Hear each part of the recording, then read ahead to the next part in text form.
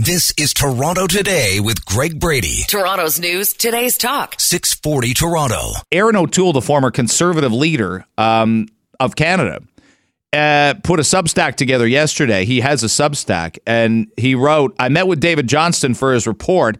Here's what happened. I highly recommend the read. Today is the day we should get his report, whether or not there should be a special inquiry. We also played you a clip from Robert Fife being on the West Block with Mercedes Stephenson, where I think he kind of laid out how does Johnston get around the idea of slapping hard Justin Trudeau and the Liberal government, and how does he get around the idea that he's like, I didn't find anything. What's the middle ground for David Johnston at that point in time?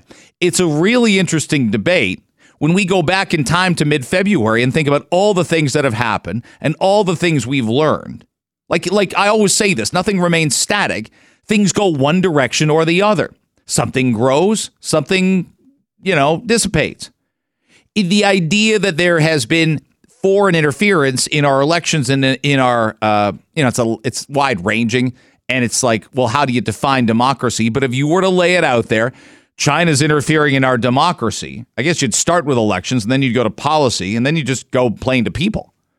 Because everybody is going to have their influences. Anybody who wants to run for politics says, I want to run for this, that, and the other. I want to have a sphere of influence because of this. This is someone that is going to be influential to me in how I craft policy or how I vote or how I stump or how I campaign. All that's fair game. All that's fair play, but not like this. And that's the big question that David Johnston has to answer today. Here's the initial announcement. This goes back to closer to late February now, early March, with the Prime Minister of Canada announcing that there's going to be a rapporteur. But before I note this, it's important to note that there was a lot of days prior to where it didn't look like this was going to transpire. The Chinese government and other regimes like Iran and Russia have attempted to interfere not just in our democracy, but in our country in general, whether it's our institutions, our businesses, our research facilities, or in the daily lives of our citizens. Right. Absolutely true. So there's a lot of levels of interference. And that's exactly what David Johnston's job is, what his job has been to do, is to look at reports from the Canadian Security Intelligence Service. A lot of calls for a public inquiry are coming because there's clearly leaks coming from CSIS, but CSIS is doing that because they say we can't get answers any other way. We can't make the public understand the seriousness of this in any other capacity. We can close doors all we want and have meetings, and we can send emails, and we can make phone calls. But if they're not taken seriously by the sitting government, then we've got a problem. And then as it flared up 2 weeks ago, then there's the case, plain and simple, of Conservative MP Michael Chong finding out he's a target of Chinese interference. And again, we don't know all the parameters. His family here, relatives back in Hong Kong. Where, when, why? Important questions that Michael Chong would want answered. I'd want them answered if I was the Prime Minister. I would want to have that out there to say, I didn't know about this. But that's going to be the big question here. If he did, he's not going to want the answers out there. He's not going to want this report to be very forthcoming. I'll read you quickly some of what Aaron O'Toole wrote. He met with the Right Honorable David Johnston, as he calls him, and he's got some skepticism here. I'll read from his Substack. To set the scene, Mr. Johnston did not reach out to the Conservative Party, my office, or Pierre Poilievre's office until the final week of his initial assignment. He waited until the very end to meet with the current and former leaders of the party that had been the central target of the foreign interference he was charged with investigating. I think if you add this up, Johnston has been at this 7 weeks, maybe 8. So the first 6 of 7 or 7 of 8, I'd have to look it up, and we're in a conversation right now, so I can't. But that seems sketchy to me. If I'm back to the Substack, if I'm to believe media reports, Johnston interviewed the Bloc Québécois leader about events alleged to have taken place in BC and Ontario, where Mr. Blanchet ran no candidates before he finally got around to me or the present Conservative leader. This makes no sense. O'Toole goes on to say, I was right. I was left with the clear impression my meeting was nothing more than a box-checking exercise. I shared with them detailed examples of my concerns and how I believed intelligence leaks and interference were the result of many years of inaction by the Prime Minister and senior officials and a steady erosion of trust with their security agencies charged with doing important work in our national interest. I was not really asked any questions or given any insights. It was a very strange meeting. He's pretty skeptical about this process. Here's one more from Justin Trudeau, and I think it's noteworthy. I know it's noteworthy, talking about the impeccable reputation, and whether that changes later this afternoon, of David Johnston. It's absolutely unimpeachable. When we are looking to someone who will always put the country first and put the interests of Canadians at the core of everything he does, there is no better name than David Johnston, which makes it so astonishing, but also so clarifying to see the Conservative Party simply not interested in actually getting answers. Don't understand the last sentence. They want answers. They've been asking for answers. They've asked for this inquiry. That could have just been his words tripping over himself, but they want answers. But you've got the leader of the Conservative Party of Canada saying, I had a meeting, and this guy was not taking this seriously. He was checking boxes. That's a problem. And whether that influences what we get later on today, still to be determined. This is Toronto Today with Greg Brady. Toronto's news, today's talk. 640 Toronto. Our next guest is going to explore the idea of running for the Ontario Liberal leadership. She'll make the rounds today. I believe we're her first stop, but this is exciting news. She's an eminently popular mayor. She was elected with a serious mandate, to put it bluntly, in Mississauga, and she joins us now. She is Mayor Bonnie Crombie. You were just on with us last Wednesday, and you said wait and see, and we have waited, and now we get to see. What would you like to tell our audience today? Well, good morning. Thank you. I'm saying I'm not running for mayor of Toronto, but I'm serious. There's some great candidates. I'm seriously looking at running for leader of the Ontario Liberal Party. I've been speaking with Mississaugans, of course, every day, and Ontarians right across the province, and I hear them. I'm listening to them, and I know that they're facing challenges each and every day. They're more vulnerable than they were. They are not meeting. Their affordability issues are a key problem. Cutbacks that the government has made and underfunding of our key public services are an issue. I think the priorities are wrong for our province. We have a government focused on building a luxury spa rather than putting that money towards fixing our overburdened hospitals. These are key issues that have to be looked at. I think affordability, fixing the healthcare crisis, supporting our educators in our schools, these are issues that downloading to our municipalities, which I live each and every day, are issues that I've been hearing from Ontarians. What are the big issues facing a party that had 8 seats in the last election, and now with Mitzi Hunter running for mayor, there are 7 seats? This is a true, we use this in sports terms, this is a rebuild job. Why would someone who has a great level of popularity, and to me, could be mayor of Mississauga, maybe for as long as she wants, why would you want to rebuild the provincial party here? Well, are you suggesting I'm a Hail Mary pass? No, you're not a Hail Mary candidate. Many people think you'll be one of the favorites in this race, of course. So I think public service is still a very noble calling, and I feel called by the people of Mississauga, the people of Ontario. I think the priority is to rebuild trust in the Ontario Liberal Party. That would be my highest priority, to make us a relevant party for today. Focus on rural areas, not only on urban areas, which the Liberal Party has done in the past. We have to rebuild the local ridings, rebuild the war chest, recruit strong candidates. And don't get me wrong, I've been speaking with former candidates. We have some outstanding candidates, and I hope many of them will run again. But it's all about rebuilding trust with the people, that we can manage their finances, much the way I manage the finances at the city of Mississauga.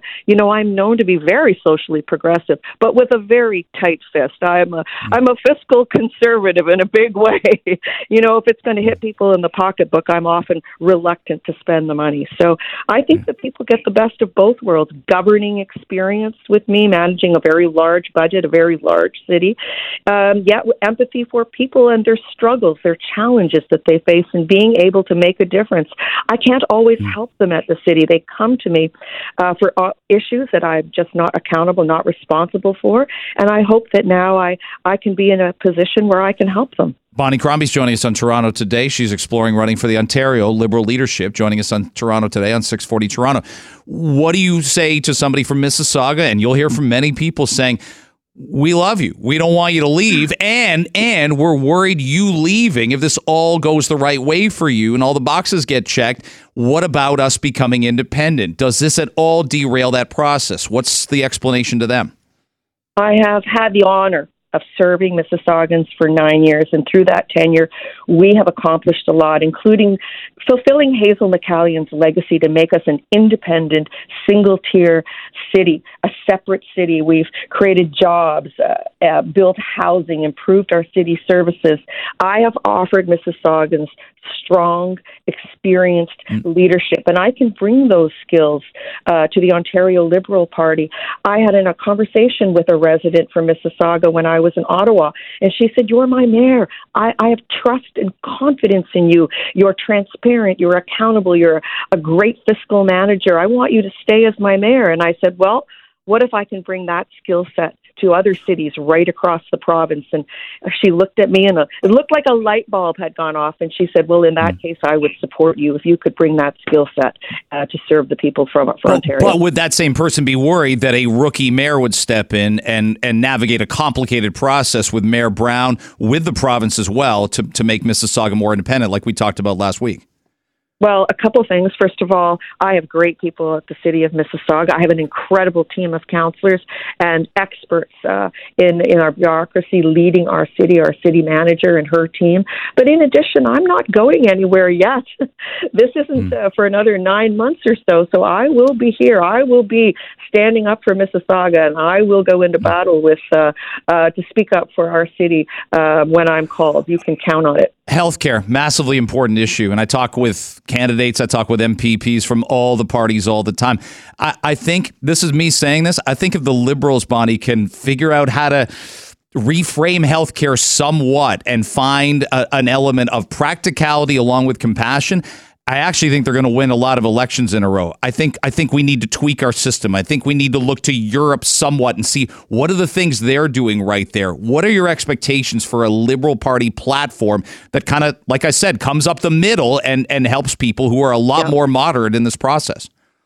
There are a lot of models from right across Europe and around the world that we can adopt. It's something that I'm looking forward to. The healthcare crisis will define us in the next election. It has to be solved.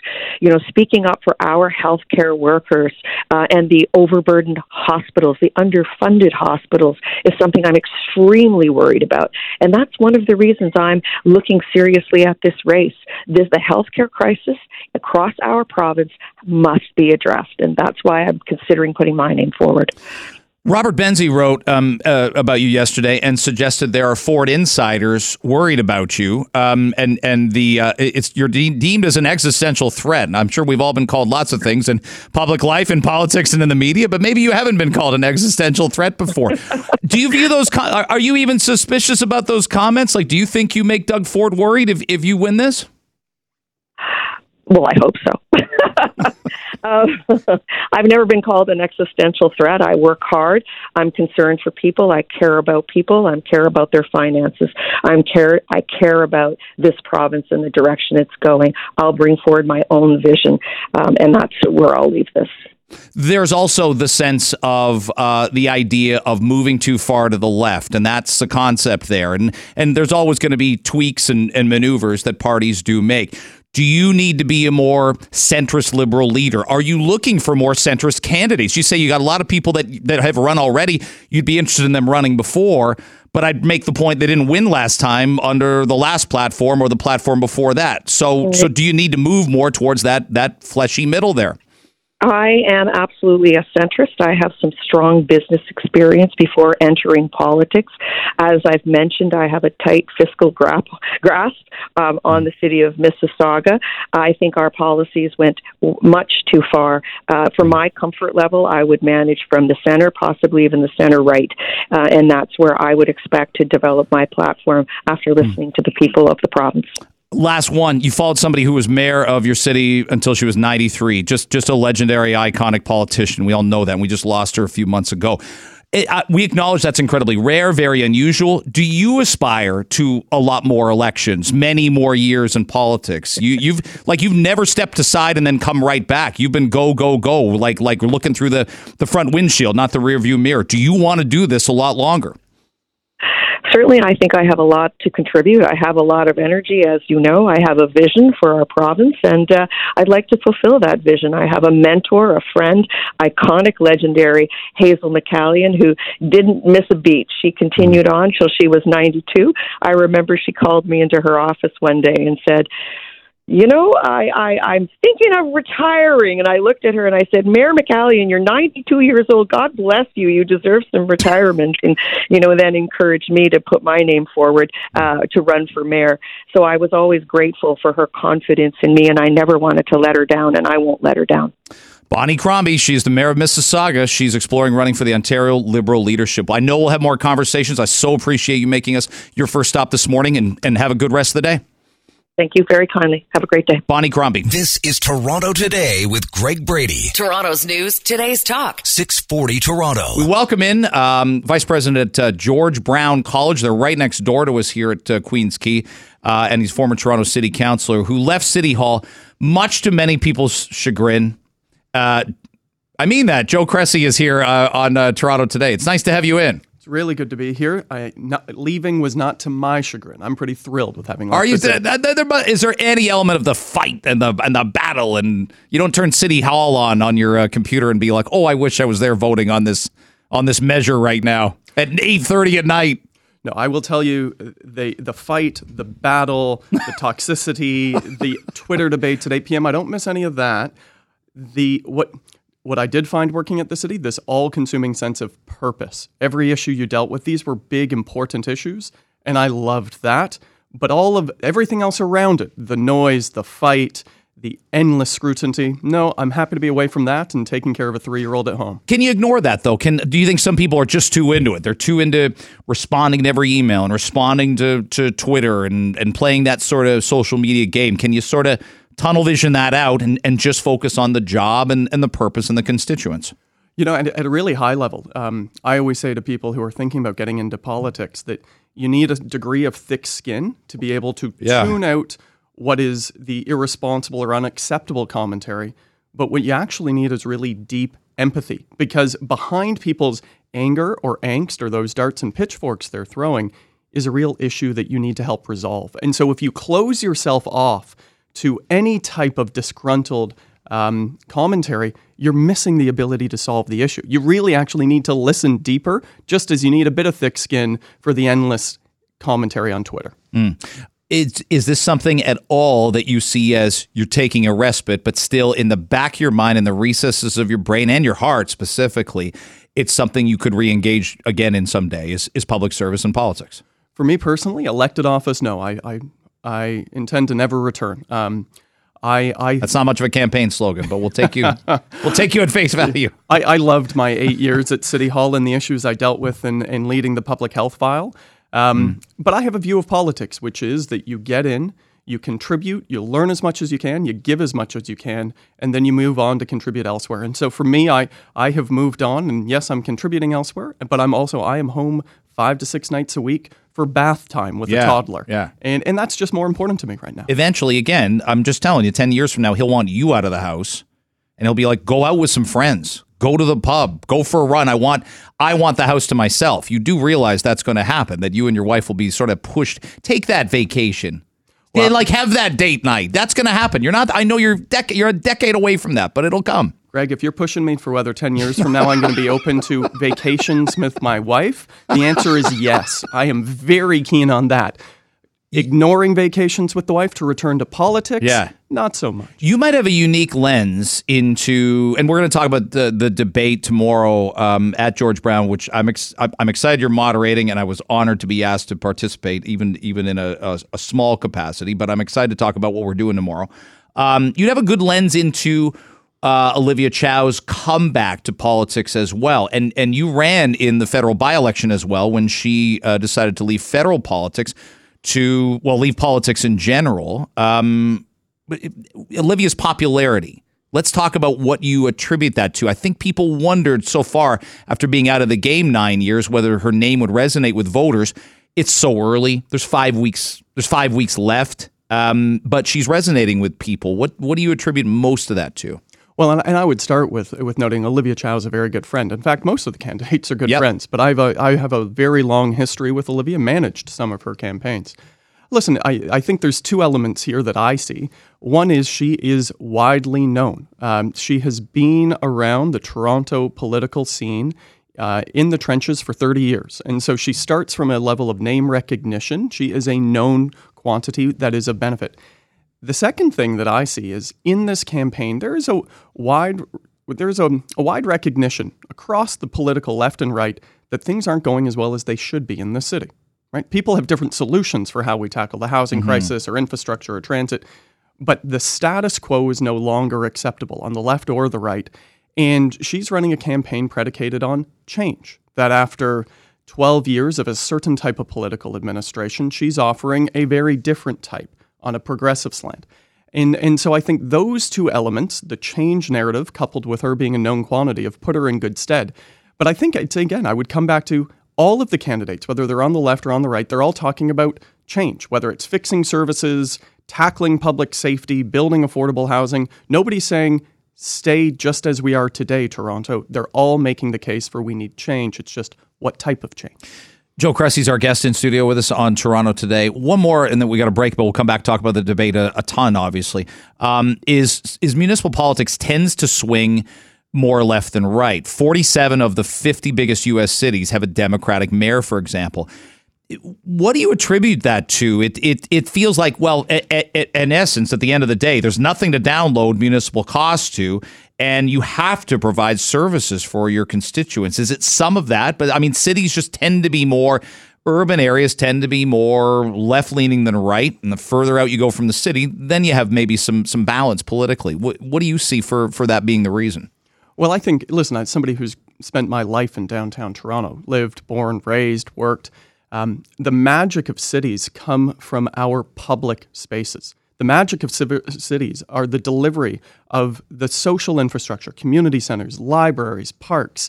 The magic of cities comes from our ability to successfully deliver hard infrastructure, the roads for bikes, walking, driving. And so it is fundamentally in the business of delivering service. And so traditionally, those who would say we need to deliver less service are less popular than those who say we're going to deliver more community centers, more parks, more social housing. And so it's my view at the municipal level that it tends to skewer towards the progressive slant because the progressive side of the ledger are arguing for investing in more service. And that's what makes cities magical, are the services we have.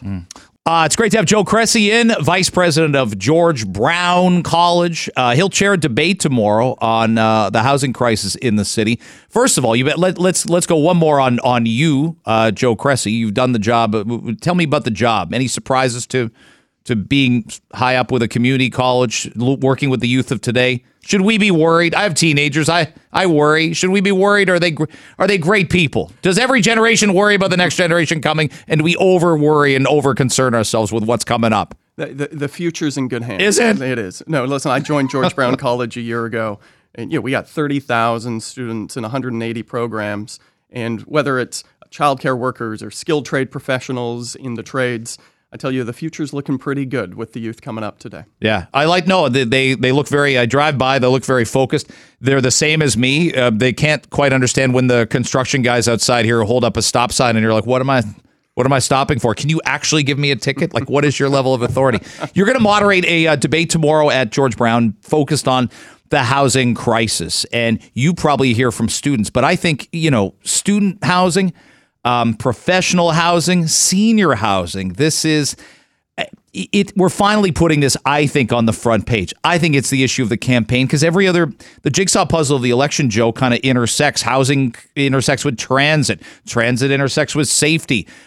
Safety intersects with what we do with law enforcement and police. We saw the federal government change bail requirements to at least, make us feel a little more comfortable with our surroundings. But the housing crisis is just first and foremost the issue for Toronto voters. In housing and housing affordability affects every person in the city at every age, almost right up the income level. So we see a situation right now where if you're on low income, we don't have enough subsidized places for you. Mm-hmm. If you are a working professional, whether you're a teacher or a nurse, you can't afford to own or buy in this city today. If you're a student coming to study here, you can't find a student residence, let alone an apartment. And so for a city to succeed, a city to thrive, not just as an equitable city, but a prosperous city, people need to be able to live here, which means we need to tackle housing as a city on every rung of the housing ladder, from deeply affordable subsidized housing to mid-market housing for those to rent or buy. And so tomorrow, a group of 9 organizations have come together from ResCon and Build, the associations representing the constructors and builders, to nonprofits like Habitat to Humanity, to George Brown College, to put housing on the agenda collectively. And I'm thankful to see that all the candidates, all 100 and whatever number of them, but all the candidates, including the 6 top candidates, are all talking housing. You must hear from faculty at George Brown that echo everything you just said about being able to not just buy in Toronto, but to rent in Toronto. You probably have them drive in or take public transit in from quite a ways away to work at the college. They love doing what they do. They love the opportunity to teach our young people, but it's pushed them to the outside loops of our city, hasn't it? Well, if you look at George Brown College, where I am, so we are a college with 3 campuses, primarily downtown. Housing currently for George Brown College would be a strategic vulnerability because our students, but also our staff, faculty and our staff, can't afford to live here. And so if we as a college are going to turn housing into a strategic opportunity, we need to ensure that not only do we have housing for students, but we need to start looking at housing for our staff as well as a workforce housing model. We've seen this in other major cities. New York, for example, New York University delivers. They provide housing to their staff and faculty. And that's a talent recruitment and retention strategy. But this is talent recruitment and retention, not just for universities and colleges. It's for the city as a whole. If we want to attract and retain the best talent in the world, people need to be able to live here.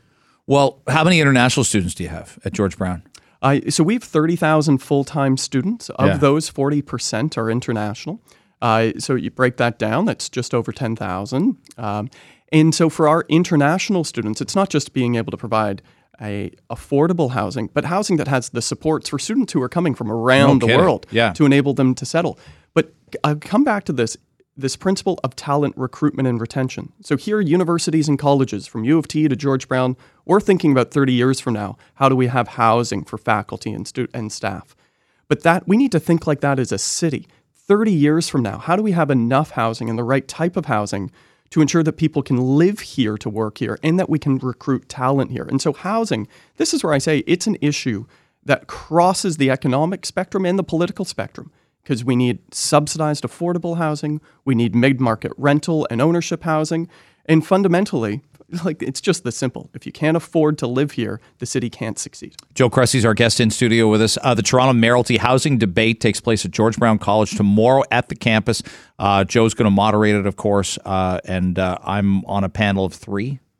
You are it one says of the prominent panelists. Journalists, Joe, and I want to take issue with prominent journalists, but okay, I'll take it. I'll take it for once. Well, I'll take a compliment. We did argue to say very prominent journalists. Super prominent, since everybody calls everything super something now. Journalists. How many problems do you see in Toronto echoing across? You mentioned New York.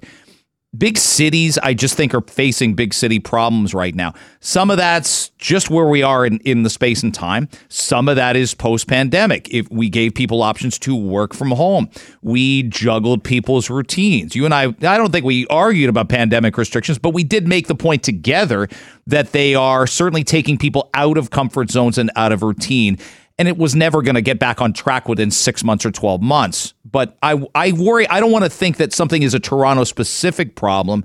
I think these are problems every big city in North America is facing. Am I on track? Oh, listen, I think the major issues facing the city, whether it's from housing affordability to the fiscal challenges this city is grappling with, to the recovery of downtown districts following COVID restrictions, to issues of homelessness and substance use. Every one of these issues, these are the same issues that nearly every major Western metropolitan city are facing. Yeah. And so you can say two things in the same breath in Toronto. One, that this is a spectacular city. It really is a spectacular city. People want to live here. People are coming here in droves. But in saying that, you can also acknowledge this is a spectacular city that faces big 21st century challenges. And so as we come into an election, I'll tell you, in every election, you have to articulate the problems that you're going to fix. And so as a result, it's sometimes easy to get down on the magnitude of problems in this city. There are problems. They are common to other major cities. We can solve them, but don't lose sight of how spectacular this city is in the process. So I know we'll try it tomorrow. We're going to have Mark Saunders, Josh Madlow, Mitzi Hunter, Anna Bilo, Brad Bradford, Olivia Chow. There's Matt Elliott wrote even about it in the Toronto Star today, how I think the voters, and I want to know if you concur, we need to see things more costed out. You just mentioned it. Municipal politics is sort of the last stop. And so you have to provide services, and you want to promise citizen services, but we need the Olivia Chows and the Anna Bilos and the Brad Bradfords to tell us what things are going to cost. They need to be honest about property taxes. They need to be honest about what kind of deficits the city is running right now. It's never mind not sustainable. It's just not practical for the future. Yeah, I mean, listen, fundamentally, and I spent 8 years at City Hall, we deal with the budget every year. You have to ask yourself the question, what is the city we want to build? And then how do we pay for it? Yeah. And you need to answer both questions. What is your vision for where you want the city to go? And how do you propose to pay for it? And you got to answer both of those questions. Listen, we're in many ways, traditionally in a municipal election, we have this by-election.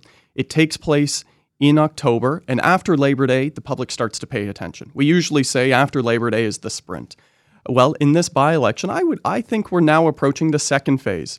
The May long weekend is over. Yeah. Now we get to the phase of, there's an election, to people paying attention to the election. I think the Leafs being out of the playoffs, ironically, helps focus people's attention on the election. None of our teams are playing very well right now, Joe. We're all let's focus pivoting on the election because the Jays have lost 5 straight. But I think this is in a by-election after the Labor Day weekend. Now we get serious. Now the candidates get serious to articulate their visions and their plans to pay for it. And we as residents of the city start to pay close attention to who do we want to take us forward. I got another minute here, but I want to know when that person becomes mayor in late June, how hard do they have to work on getting on the same page with the Ford government, the Trudeau government? These are critical things because this just can't, the housing crisis, transit safety, none of this can be done just in a municipal bubble. The province and the federal government, there has to be some, it's the one thing John Tory did a fair bit. He went and asked, and he went and demanded, and he criticized both Trudeau and Ford kind of in the same breath sometimes when they weren't giving Toronto enough. We have to have that advocate here, don't we?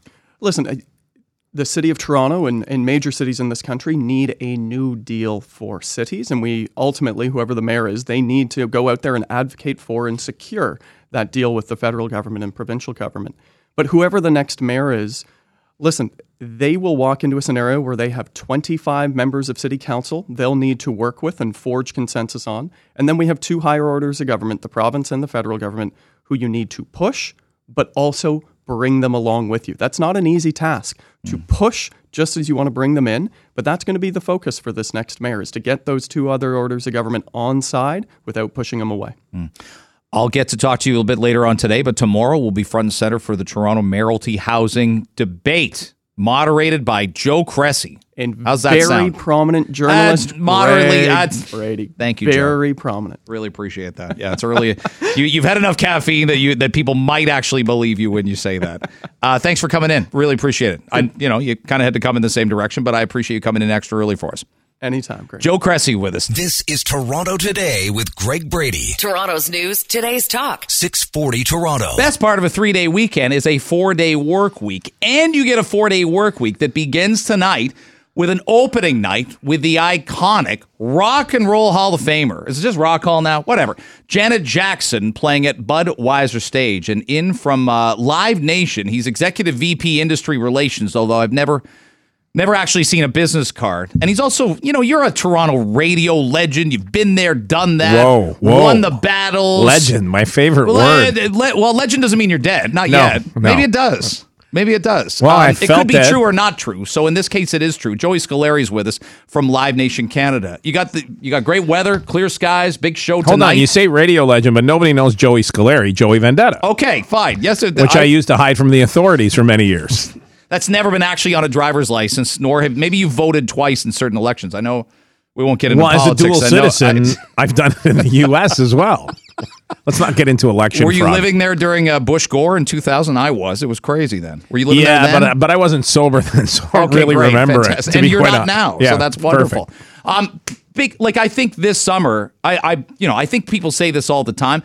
I've never seen anything quite like it. This is a combination of a couple COVID summers where the concert industry was wobbly and we didn't know what we could do and where we could go do it. And some of that was our own concerns and some of that was restrictions. And some of that's artists just sitting, waiting for that time. So it's kind of those things intersect. I've never seen this many shows in one summer in Toronto, outside. No, it is a record-breaking year. There's going to be over 70 shows. And look, Budweiser Stage has become a destination venue. And you know how much of a concert fan you are. We talk about it all the time. But I worked in the U.S. I lived in Los Angeles, and I got to go to the Hollywood Bowl, which is an iconic venue. It's a destination. People are like, I have to go to the Hollywood Bowl once. Yeah. So I used to get to go there all the time. And having been a guy who left Toronto and went to another city and then came back, it hadn't really dawned on me how much of a destination Budweiser Stage is, right? It's the only venue of its type in Canada. It's on the water. It's in nature. It's got such a beautiful backdrop. And it is a real destination for people as much as the CN Tower is and Niagara Falls is. I never really thought of it that way. But then when you talk to the fans, because ultimately that's why we do this, it's for the people that go to the shows and raise their arms in the air and have 17,000 people singing the same song. That's why we do it. And Budweiser Stage has become such a destination and a rite of passage. And to a little bit of a lesser degree because it's smaller, RBC Echo Beach right next door. Another venue where we do 7,000 capacity shows. But Budweiser's around 17,000. And this summer is going to be a record-breaking year. And the lineup is really unbelievable. It's you're getting choked up. I don't blame you one bit. Well, I haven't seen you in a long time, so I'm starting to That's tear. what it is. I'm starting to tear up a little bit. But as I said to you off the air, the best thing to do is to get the Live Nation app, right? You get the Live Nation app and you sign up, and it tells you everything. Sometimes you can buy tickets a day ahead of time. Even there's sometimes pre-sales. Yeah, they're generally always pre-sales. But when you need information, you go to the Live Nation app, and the general information gives you where the venue's located. It gives you the bag policy. This year there's no backpacks anymore. We want fans to be safe, and we want it to be a seamless entry. So all the tickets are paperless. Everything is on your phone. We all live on our phones now. I'm not going to get into a debate on whether that's good or bad for us, but it is reality. We're always on our phones. And the tickets will be on your phone.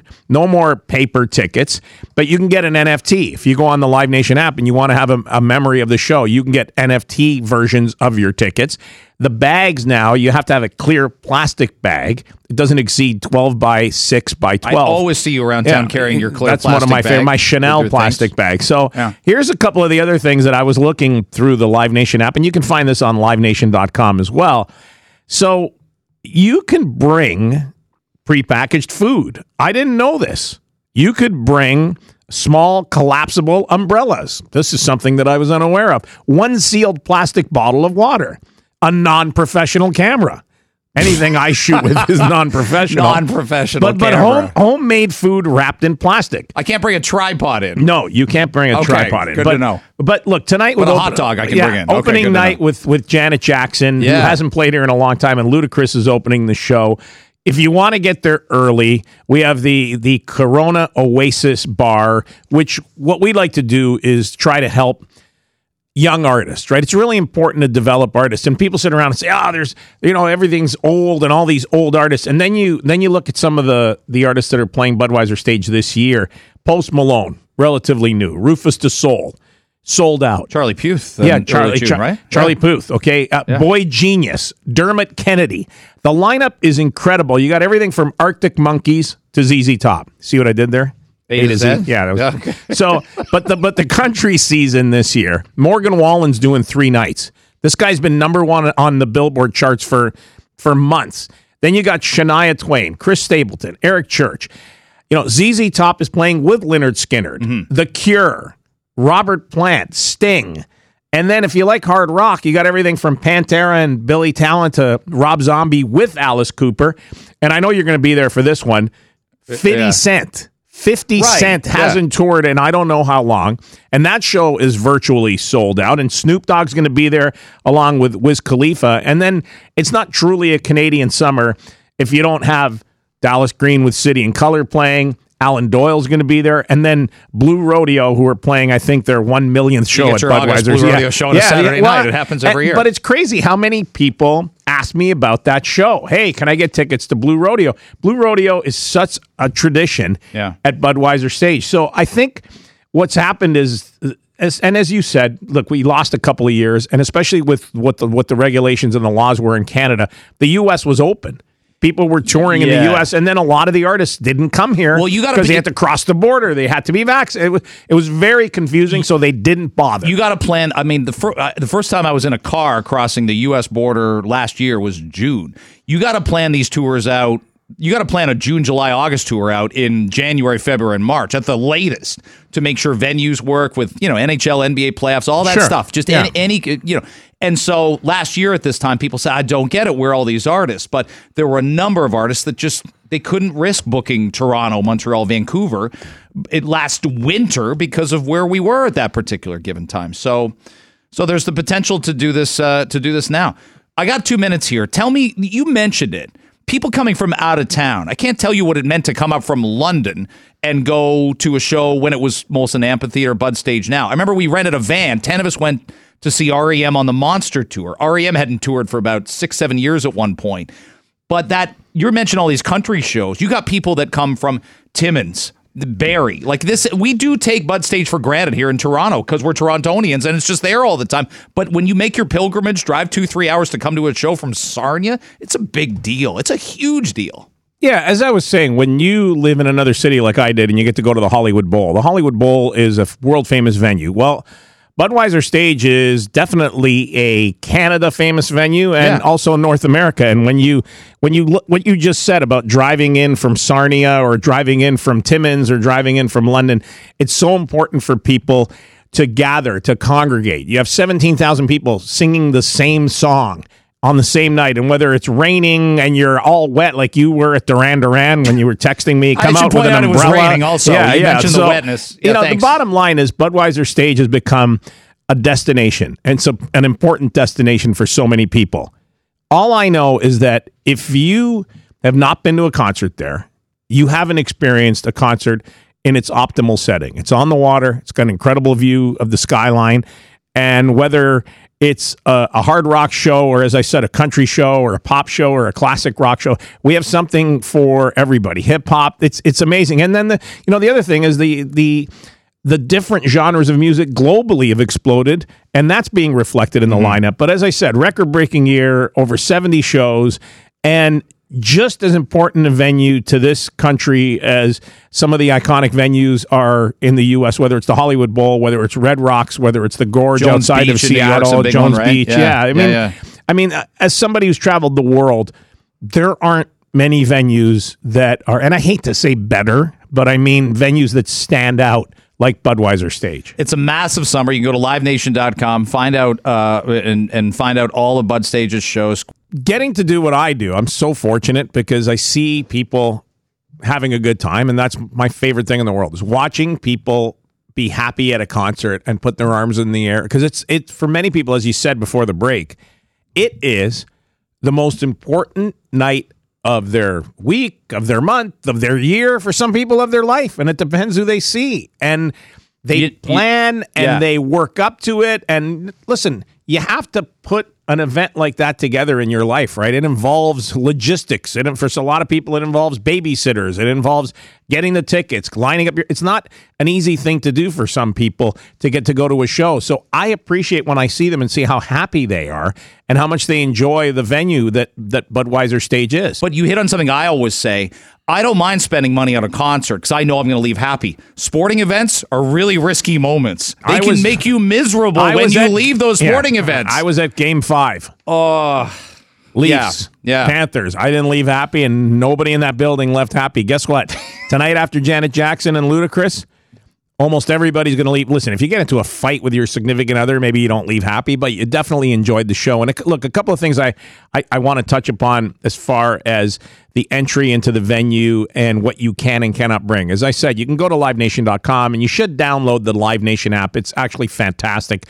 Has all the information you need, and it'll tell you shows that are coming that you may miss, that you may not be aware of, because we're extremely busy. People don't pay attention. Then all of a sudden is, oh my God, I didn't know that Bruce Springsteen was coming. Oh my goodness, Boy Genius is playing. I wish I would have seen them. Oh, 50 Cent is coming. You'll get that all in the Live Nation app, but when you go to the show, it's mobile ticketing. There's no longer a physical ticket. So you download your ticket to your phone. Everybody's got their phone with them at all times. It's strapped to their hip. And then there's a new bag policy this year for safety and efficiency. Backpacks no longer allowed. So you can check the website, livenation.com, for details. But you can bring, as Greg said, I'll be bringing my clear plastic Chanel this evening. Suitcases not allowed, but you can bring your own food. And we're a cashless venue. And again, what we've look, and I look, as an Italian, I like my cash. So having a cashless venue for somebody like me is like, hey, here, it's something that you have to be aware of, because if you come there and you're packing some hundreds, you're not going to get change. I'm sure they'll take your money, but they're not going to give you any back. Yeah, exactly. So when it came into existence as Molson Amphitheater, I remember going to the first. Brian Adams opened the venue in 1995. I broadcast from there. Did you really? When I was on Q107. Yep. I know people. Sometimes people don't like change. We used to have the rotating stage. You could sit on the lawn. It was a really intimate atmosphere. Yeah, it was great. But tell the audience what you think this did, not just for downtown Toronto. We had Kingswood. I liked seeing shows at Kingswood, but this really became an elite venue. This wasn't, no offense to Vaughn, like if you were going up there for the day, ride the rides. I saw some great Kingswood shows. Great Kingswood shows. I emceed the final Triumph show at Kingswood. I saw David Lee Roth Did they do Magic Power? Yes, of course they did. And so, as opposed to Magic Powder.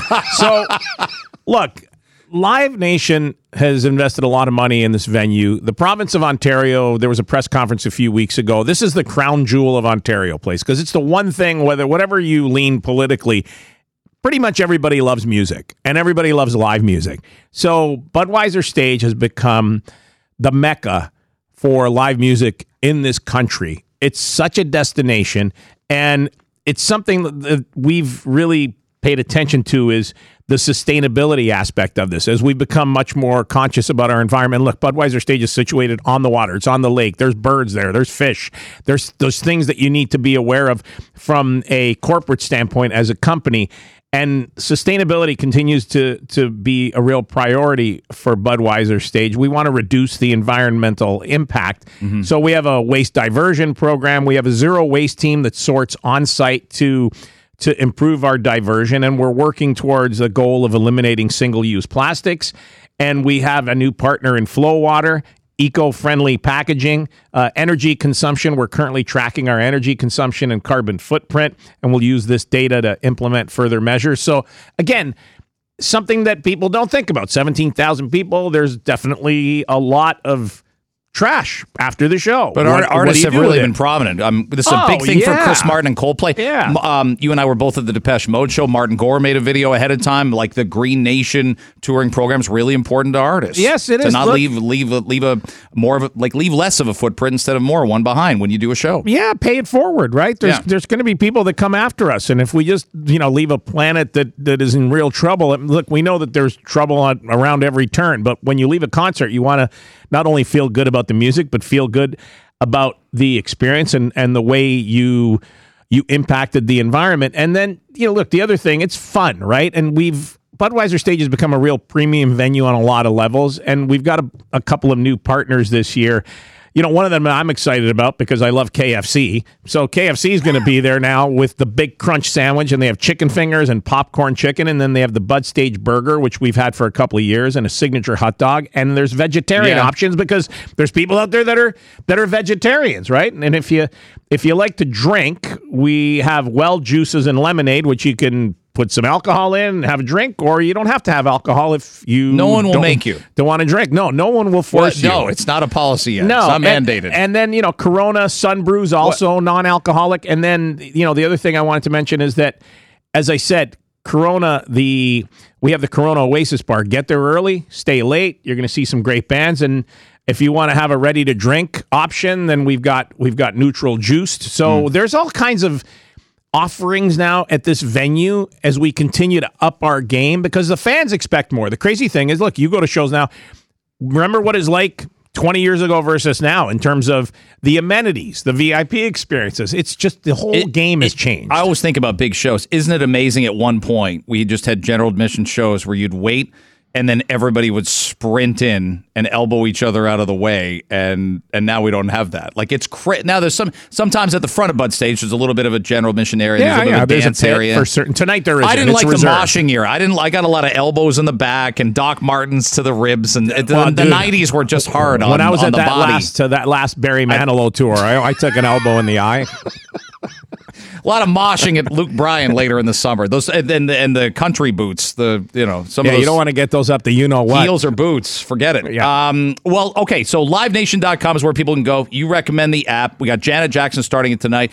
You want to give away? You've got the tickets falling out of your pocket. Crowded House is Saturday night with Neil Finn. You know what I'm like? You ever watch Fast Times at Ridgemount High? Damone, the character who was at the mall. That's me. Of course I do. I got 2 to Cheap Trick, baby. You got to see them. Although Cheap Trick's not coming this year, but you're not going to sing the Dream Police. Crowded House. Yes. Don't Dream It's Over are playing Saturday night, I believe, if I'm not mistaken. And you're going to that show. Yes. So I asked to introduce the band, but right now my request has fallen upon deaf ears, which is not great for a concert. Well, I don't think you have to introduce them. They all know each other already. But that was very nice of you. Thanks for coming in. Thanks for having me. Joey Scoleri from Live Nation.